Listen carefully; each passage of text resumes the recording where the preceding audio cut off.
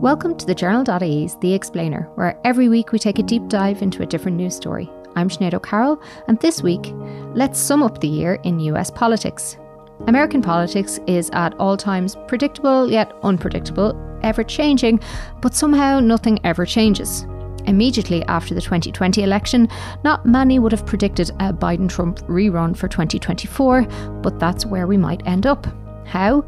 And what has been going on there in the last 12 months under the perennial headlines of abortion, gun control, and Democrats being pretty average at elections? I'm delighted to welcome back friend of the podcast Larry Donnelly to talk us through an, as ever, busy 12 months in US politics. Let's start with the man in the top job, Larry. How has Biden's year been? I think, by any objective measure, I think you'd have to say that Joe Biden had a reasonably good year. Joe Biden certainly has his detractors and his critics. A lot of people say that he's too old for the job, that he doesn't have the same energy that he once did. That having been said, if you look at the crucial metrics in politics, you'd have to say that Joe Biden had a good year. Legislatively, he got some things through a very divided partisan Congress that I think will play well with Democratic Party activists in the base. Things like infrastructure, legislation on climate change. He also had a Supreme Court Justice, Ketanji Brown Jackson, confirmed, again, in a divided Congress. And then at the end of the day, you have to go to the midterms. And just about everybody, myself included, thought the Democrats were going to have a pretty bad day in November. Yet the reality is they had a surprisingly good day. And indeed, they did lose the House, but they picked up a seat in the Senate, and that's very unusual in a midterm. Yeah, let's get into the midterms now then. Tell us, just explain initially what they are, why they're important, and what happened this time around. Yeah, midterm elections are always the incumbent president's sort of first test of strength. They happen, every 2 years. Every member of the United States House of Representatives is up for re-election. 1/3 of the membership of the United States Senate, and then state and local races around the country take place. One of the things I always tell an Irish audiences is that while the presidential election always captures huge attention and everything else every 4 years, in many respects, the midterms are more important because a president is only as good as he or she can get legislation through the Congress. So midterms are vitally important. And what's happened almost without fail in American political history is that an incumbent president gets elected, but then 2 years later, because the American people like to, I suppose they're a bit accused of liking divided government, they typically give that president's party a kick in the next election. So in light of that, Sinead, as well as the fact that inflation is rampant in the United States, the Republicans had a good narrative going on things like the rise in violent crime, the withdrawal from Afghanistan was arguably disastrous. People had their doubts about Joe Biden. Against that backdrop, and given the history, just about everyone thought this was going to be a horrible show for the Democrats. Yet, as I said, he had a reasonably good outing. And when measured against that metric, you have to say Joe Biden has done well as the de facto leader of the Democratic Party. So at the moment and going into 2023, he'll hold the Senate, but he still doesn't have the House. No. And, look, the reality is that means it's going to be very, very difficult for him to get stuff through. The reality is Democrats did have control of both the House and the Senate, albeit the Senate by a very narrow margin. That did allow for him to get certain things through. Now with Republicans having control of the House, it's going to be very, very difficult for Democrats to get any pieces of legislation through. But on the other hand, and again, one of the things about the composition of the United States Congress is that the Senate is the upper house. The Senate confirms, for instance, judicial nominations. And now that the United Democrats have more advantages, they have an additional seat in the United States Senate, it probably will make it easier for Joe Biden to get judicial nominees through the Congress. And again, this is one of the things that happened in Donald Trump's administration was that he got an awful lot of judges appointed, not just to the United States Supreme Court, but to all of the federal courts of the United States. He arguably, in a very short space of time, remade the American federal judiciary in the image of conservatives, in particular religious conservatives. Democrats obviously want to rebalance or recalibrate the composition of the judiciary. They're having the Senate gives a little bit more chance to do so over the next 2 years. Will Biden use the same playbook as Trump, like get in the judges at a lower level and kind of work his way up from there and not just try and pack the Supreme Court? I think that that's more likely to happen. I mean, I know that there is a lot of, I suppose, anger on the American political left that the Democrats don't fight back hard enough and that they need to pack the Supreme Court or expand the Supreme Court. I don't think that that's going to happen. I mean, Joe Biden, let's not forget, Joe Biden has been in Washington, D.C. for decades and decades. He's almost a quintessential institutionalist. Don't see that happening. But what I do see happening is him, I suppose, getting more Democrat-leaning people onto the lower federal courts around the United States. That all having been said, Sinead, and I think this is an important point to make for an Irish audience, the reality is the founding fathers of the United States never would have wanted us to get to the point where we are, where judicial nominees are seen through a partisan lens. It really should be the best woman and the best man for the job. Ideology should be a distant second. But in a hyper-partisan America, this is the reality that we live in now. Yeah, and that's the reality of legislating there as well. So you mentioned that he didn't get everything through over the last couple of years that he has wanted. What are the big ticket items that he would have wanted to get further in? Well, I think that the number one, and this is, to President Biden's credit, in my view, the one thing that he has long wanted, and this goes back to Sandy Hook, but I think even before then, was I think he wanted to reinstitute a ban on assault weapons, the lethal weapons of war that are sadly very readily available in the United States. I think Joe Biden dearly wanted a win on the gun issue.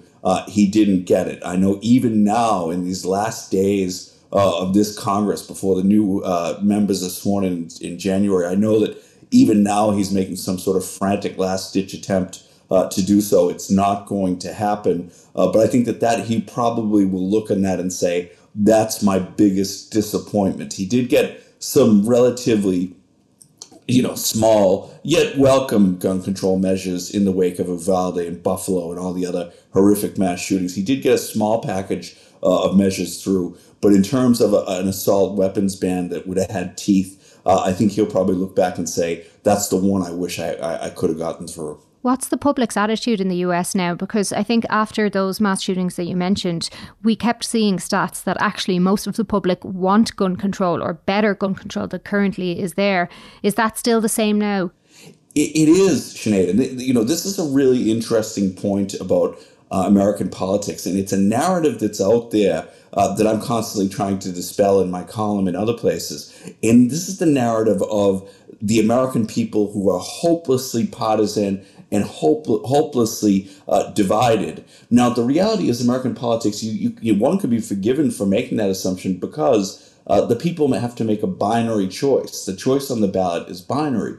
But if you look, for instance, at gun control, if you look at a whole host of other contentious issues in the United States, you will see that the vast majority of Americans are still somewhere in between. They are somewhere in the middle. And on the gun issue, poll after poll after poll will show that the vast majority of Americans want reasonable restrictions on gun ownership, whether that's background checks, provisions to prevent people with violent criminal records to get their hands on guns, laws against people who are convicted of domestic violence, getting their hands on guns, and indeed a ban on high-powered weapons like assault weapons. The majority of Americans want these things, but there's a massive disconnect between what happens on Capitol Hill and indeed what happens in state capitals throughout the country, what happens in the corridors of power versus how most ordinary Americans conceive of a whole range of different issues. And sadly, something we've talked about before, sadly, that really is done down to the role of the almighty dollar in American politics. And the reality is that there's not much money in moderation. There's not much money in nuance. The money and the dollars that feed politicians are on the polls of different issues, whether it's gun control, abortion, whatever it might be. And that's why we see in America where what happens in legislation is, to the polls, but you have in American people who are somewhere in between. Yeah, which is quite different, I think, to how we do politics. Once the public perception has shifted, the politicians usually shift. But in America, that's not the same for gun control. So we probably aren't anywhere closer because of the public attitude. Is that kind of a correct summation? Yeah, I'm terribly afraid to say this, and it's because if we look just even at what's happened over the past year, I mentioned Uvalde, it mentioned Buffalo, Chesapeake, Colorado Springs, all of these shootings over and over and over again, and nothing happens. And it's quite frankly, it's disgusting. And the inertia, the lack of action, really is down to the converse reality being true in the United States. That is, politicians in some ways, very strangely, as politicians in some ways actually benefit from being further removed from the viewpoints of their constituents, because again of the power of money and of certain lobby groups in the United States. A common thread running through many of the things we're talking about today is money. And one of the big global problems this year has been rising inflation rates. The US were not immune to that. What was Joe Biden's reaction, and did it have an impact? Well, this is, this is something that, I think has been very tricky for Biden. An awful lot of Americans do place a good bit of blame on the Biden administration for the problems with inflation. Now, I think some of that is down to people having short memories. The reality is we had a global pandemic. An awful lot of American people were hurting and hurting very badly. As a result, Biden spent a ton of money, pumped a load of money into the economy. There's no question that has had inflationary effects. There's no question that the cost of living, the cost of consumer goods and services, just as we know here in Ireland, but maybe even to a greater extent in the United States, these things have gone through the roof and have led to a certain amount of disquiet among the American people. Now, again, one of the reasons why I was so surprised at the midterm election result was I thought an awful lot of that anger would manifest itself in a vote against the president and his party. But certainly, I think you'd see very split opinions in the United States about how Biden has handled the economy. But again, I would repeat that, going back to COVID and the very difficult, unprecedented time we were living in, I frankly don't see what other kind of decisions Biden could have made other than to pump money into it. But of course, that means that people are facing into serious inflation in the United States. Yeah, and one of the things that kind of compounded what was already becoming a inflation problem was the Ukraine invasion by Russia. What is the feeling amongst US citizens about Biden's handling of the war? I have to say, Sinead, Ukraine, I suppose, is still to the fore in media reporting and everything in this part of the world. But the Ukraine war has really slipped a great way down the news agenda in the United States. Part of that is geography. Obviously, the United States is very, very far removed from what's happening, thousands and thousands of miles away in Eastern Europe. And also, I think that, again, to a theme that I've stressed many times in the past is the isolationist impulse in the United States. Americans are really focused in on what happens at home, and they're quite indifferent to what happens elsewhere. The kind of fundamental guiding principle is we don't want our troops over there. We want to stay away from conflict zones. We feel bad, but if we look at our recent history, whenever we've involved or intervened, it's only actually made things worse. The other factor there is, at least in terms of fuel, obviously we've had massive rises in petrol prices and home heating oil and everything else. The United States is a little bit more insulated than Europe because of its domestic production, some of those things. And indeed, Biden has really pushed hard on that because I think in the run up to the midterm elections, he knew that, look, gas and groceries, the prices of those are things that Americans vote on.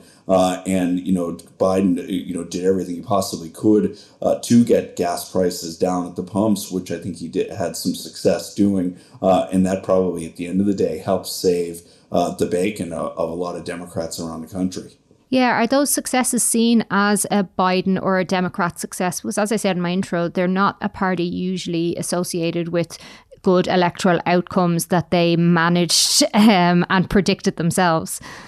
There was lots of good stuff there ahead of the midterms. And again, Sinead, this is why the fact that they did reasonably well in the midterms is just astonishing to me. But they allowed the Republicans to take control of the narrative and almost declined or ran away from what I thought was some reasonably good successes in very difficult times. They didn't talk about the successes Biden had. They didn't talk about infrastructure. They didn't talk about the prices at the pumps going down. They didn't take credit for a lot of the things that they did well. That having been said, the election still went reasonably well for them. But yeah, I think your point is well made. Republicans dominated the narrative. Republicans, I suppose, in some ways, especially people on the left of the Democratic Party would say that Republicans are far more ruthless, and that Democrats need to be more ruthless in how they approach the hardball that is American politics. One of the things that came up in my timeline a lot ahead of the midterms from friends who are in America, particularly women of my age, was Roe versus Wade. So, get out and vote Democrats because the Republicans are removing, our bodily autonomy. Can you just give us a quick reminder of what happened with Roe v. Wade this year? Yeah, well, I mean, there was a case, that was brought in the United States and worked its way up through the federal court system. And the United States Supreme Court took the case. They don't have to take it, but they took the case. And they didn't need to, in deciding the case, which was on a 15-week abortion ban in the state of Mississippi. In deciding the case, they didn't have to, make a thumbs up or thumbs down decision on Roe versus Wade. But they opted to. They opted to go the extra mile. They opted not just to decide, I suppose, what was strictly in front of them in that case, but they opted to as well strike down the Roe versus Wade precedent. Now, if you look at activists on the issue, there was dismay, there was anger, but I don't think that there was a great deal of surprise, at least not among those who've been following developments and who understood who the players are in the United States Supreme Court. But it certainly did work to Democrats' political advantage in the midterms, in the run-up to the midterms, and indeed in other votes that happened in the United States. And what it did, I think, above all else, was it motivated a cohort of the citizenry who are not politically active or engaged. And I think primarily that cohort consisted of women, in particular young women, and young people more generally, who got out and voted specifically because of, as you say, what they perceived to be the loss of bodily autonomy, the loss of women's rights. And that certainly played to Democrats' advantage. Now, there are different ways you can look at it. I mean, it certainly was a boon to Democrats to some extent. But on the other hand, a lot of people on the other side of the issue have said that, look, if you look around the country, and again, this issue is going to be at state level now. It's not going to be at the federal level. If you look at state level, actually an awful lot of Republican governors who enacted very, very strict abortion bans in the wake of Roe versus Wade being overturned, that they were actually returned to office in places like Georgia and elsewhere. So the picture, I think, is a little bit murky, but certainly abortion has the capacity to motivate, and certainly it's something I think Democrats are going to campaign on and probably have experienced some successes on in the years to come. Yeah, can you just explain to our listeners what you mean by it'll be at a state level rather than a federal level?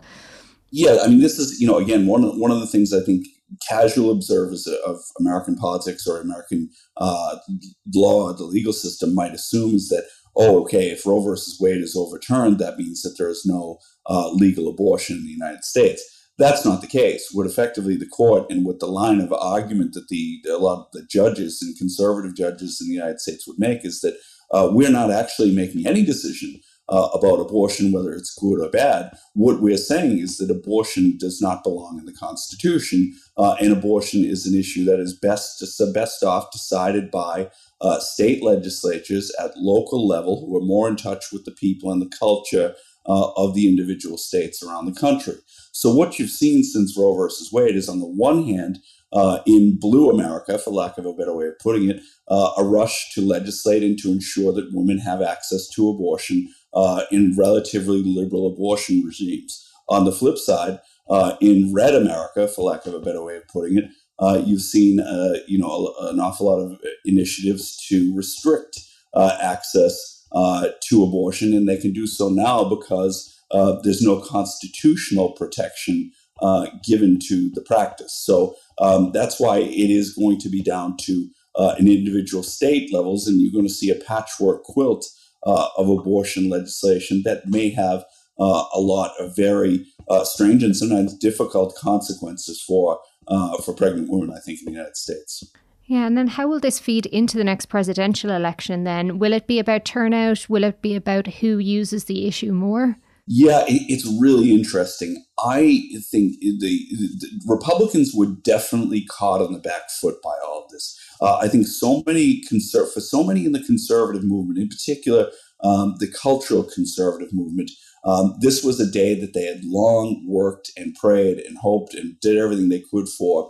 And then when that day, that moment of euphoria was very quickly eclipsed by some serious setbacks at the ballot box. And I think that they recognize that Democrats can use this issue because a clear majority of the American people do believe that abortion with restrictions should be legal.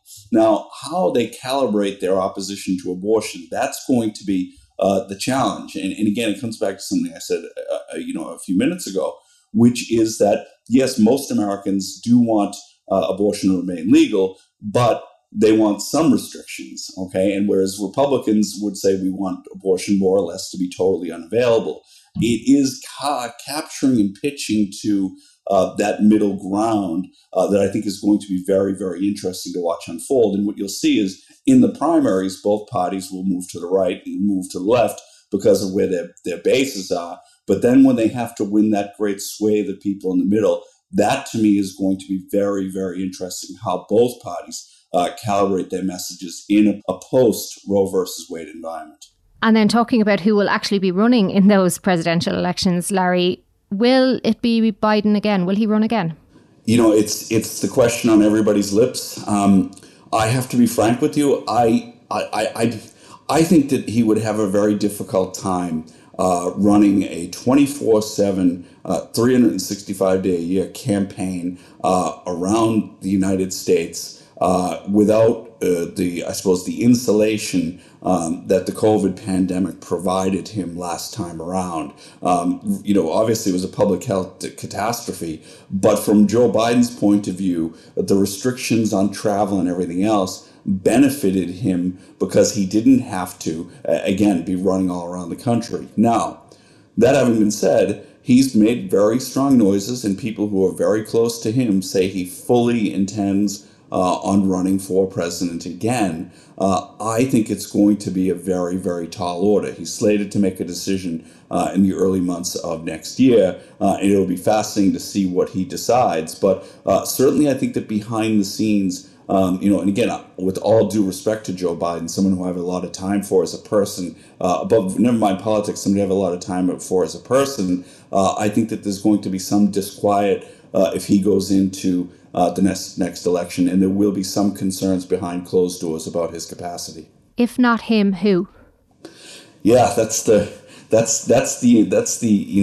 very interesting question. Certainly there's no shortage of people out there, who would, certainly would be interested. One person who I commonly comment on is Gretchen Whitmer, the governor of Michigan, who is, a center-left Democrat who had a tough race on her hands for re-election just now in Michigan, and managed to win. Part of her message was predicated on safeguarding abortion rights. I think she excites the base, but she's from the upper Midwest. She ticks an awful lot of boxes. She's a very interesting candidate. Certainly, Kamala Harris is the vice president. She again, she's a compelling person in many respects, but not somebody who, politically speaking at least, not somebody who seems to capture hearts and minds to the same extent as people might have thought that she would. And then, there's people like Pete Buttigieg, who's the Secretary for Transportation, who's, ran last time around, very interesting, compelling candidate. And then, there are lots of people out there who mightn't be on the tip of everybody's lips, but who, come the time, could emerge as very strong potential candidates. And then on the other side, whoever that person will be facing, it sounds like we're rerunning what we were saying in 2015 again, but do we take the Donald Trump announcement seriously? Well, I mean, I think, look, he's running for president, but I think Donald Trump is in trouble. He's in the biggest trouble of his political career thus far, and I say that because number one, in the context of a general election, I do not believe that Donald Trump could win. I think that the crucial cadre of floating voters who decide close-run elections in the United States have had enough of Donald Trump, and I do not think that they would vote for him under virtually any scenario, at least that I can foresee. Now, but even more to the point for him, I think he's in trouble in the Republican primary. I think the swirling clouds of legal and other trouble that are out there for him, in particular in the wake of January 6th and his conduct that day and afterwards, I think that there are an awful lot of people, a growing segment of the Republican Party, who like Donald Trump, who think he did a great job as president, but now say, Mr. President, thank you for your service, but, you're not the messenger who can bring this home. And I think if you look at the polling data, they seem to be shifting to Florida Governor Ron DeSantis. And I suppose more tellingly, given some things we've talked about already, the big money donors also seem to be flocking to Ron DeSantis. What do you think the argument will be that Trump makes to the Republican Party so that they would pick him and not the other guy? He'll do what he does best. He'll try to tear Ron DeSantis apart. I mean, that will be his very, very clear strategy, will be to try to destroy DeSantis and to do everything he possibly can in that regard. And there is a core, there is a base out there within the Republican Party who love that kind of thing. They love to see Donald Trump. They like his nasty side as well as anything else, who will eat that stuff up. My thinking, however, is that core is getting smaller. That it's still there, but it is getting smaller. Now, what is Trump's best chance, at least from this remove, is if DeSantis gets in, and then if there are other candidates who get in the race, Mike Pompeo, Mike Pence, Nikki Haley. There's a few out there who want to be president. If they get into the race, and if any of them, or from Donald Trump's point of view, more preferably, several of them get a little bit of traction in the race, then Trump has a lane to himself. Those people who would stick with him if he shot somebody on Fifth Avenue. That's Trump's best chance at winning the Republican nomination at this juncture. But in my view, if this boils down to a DeSantis versus Trump mano a mano in relatively short space of time, I think Ron DeSantis will be the Republican nominee. Tell us a little bit about DeSantis. Yeah, DeSantis is, he's an interesting guy. And I say that in lots of levels, but he's an interesting guy. I mean, he's a Harvard-educated lawyer. He is a conviction conservative. Sometimes you get this narrative from people who say that at least DeSantis is normal, and we want to move beyond Trump.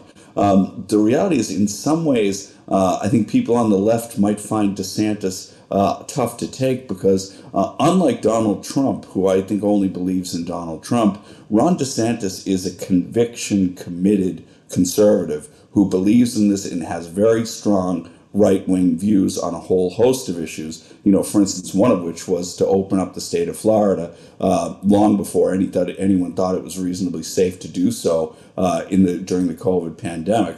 So DeSantis is a right-wing guy. He connects with the establishment, which can cut both ways. But he also he's in touch with the people that Donald Trump has brought into the Republican fold, the white working class Americans. They're also very strong with DeSantis. DeSantis also appeals to the growing cohort of Latino voters who are flocking to the Republican Party. Now, on the downside, from his point of view, I mean, he's notoriously a charisma-free zone. In my view, that, however, could ultimately be a strength, given some of the frustrations of ordinary Americans with Donald Trump's approach and the aura around him. The other thing I would say in DeSantis' favor, and this is an indictment, in my view, of both Democrats and Republicans, is that DeSantis is of the next generation. He's 44 years old. He's a fresh face. I think that would also work to his advantage. So in saying that, can we predict anything about what 2023 will hold for US politics? Yeah, I mean, when it comes to Trump and when it comes to recent events in the United States, I've made too many predictions, and I've been wrong too many times to go down that road. I do think that I think in the coming months, I think what's going to be very, very interesting to see is what type of criminal proceedings Donald Trump might be, subjected to. Now, we know that the January 6th committee has, basically strongly suggested that the Department of Justice go after Donald Trump on a number of different counts. The Department of Justice is also pursuing its own investigations into Donald Trump. I think it's going to be fascinating to see how that all unfolds and the impact that might have on the trajectory of the race. And on the other side of the aisle, I think everybody is kind of holding in place until we see what it is that Joe Biden is going to do. Again, I think everyone is in pause form in the Democratic side. They don't know what is going to happen on that side. And if Joe Biden does decide to run, it's going to be very interesting to see how that campaign works. My suspicion is if Biden runs, you will see a campaign with as many surrogates for the sitting president as you've ever seen in a political campaign. But those are the two things to watch for: the criminal investigation into Trump and what Biden decides to do. Never, ever a dull day. And just for our listeners, there is a couple of things we mentioned that we have episodes on in our back catalogue. If you want to have a look, if there's anything that you want to delve deeper into, like Roe versus Wade, global inflation and the midterms. So you can go back into our back catalogue while you're enjoying your Christmas and New Year's Day. Larry, thank you so much for joining us, and we will talk to you in 2023 for all of that good stuff. Thanks a million, Sinead. Thank you for listening to The Explainer, and as ever, a big thank you to Larry for joining us. This episode of The Explainer was brought to you by producers Nikki Ryan and Aoife Barry. If you enjoyed this episode, please consider supporting us so we can continue to make more just like this one. There's a couple of things you can do. Head to thejournal.ie/contribute to become a monthly subscriber or make a one-off donation. You can also leave us a review and rating wherever you listen to your podcasts. It's a great way to make sure other people will discover it, listen and love it as well. Thank you, and catch you next time.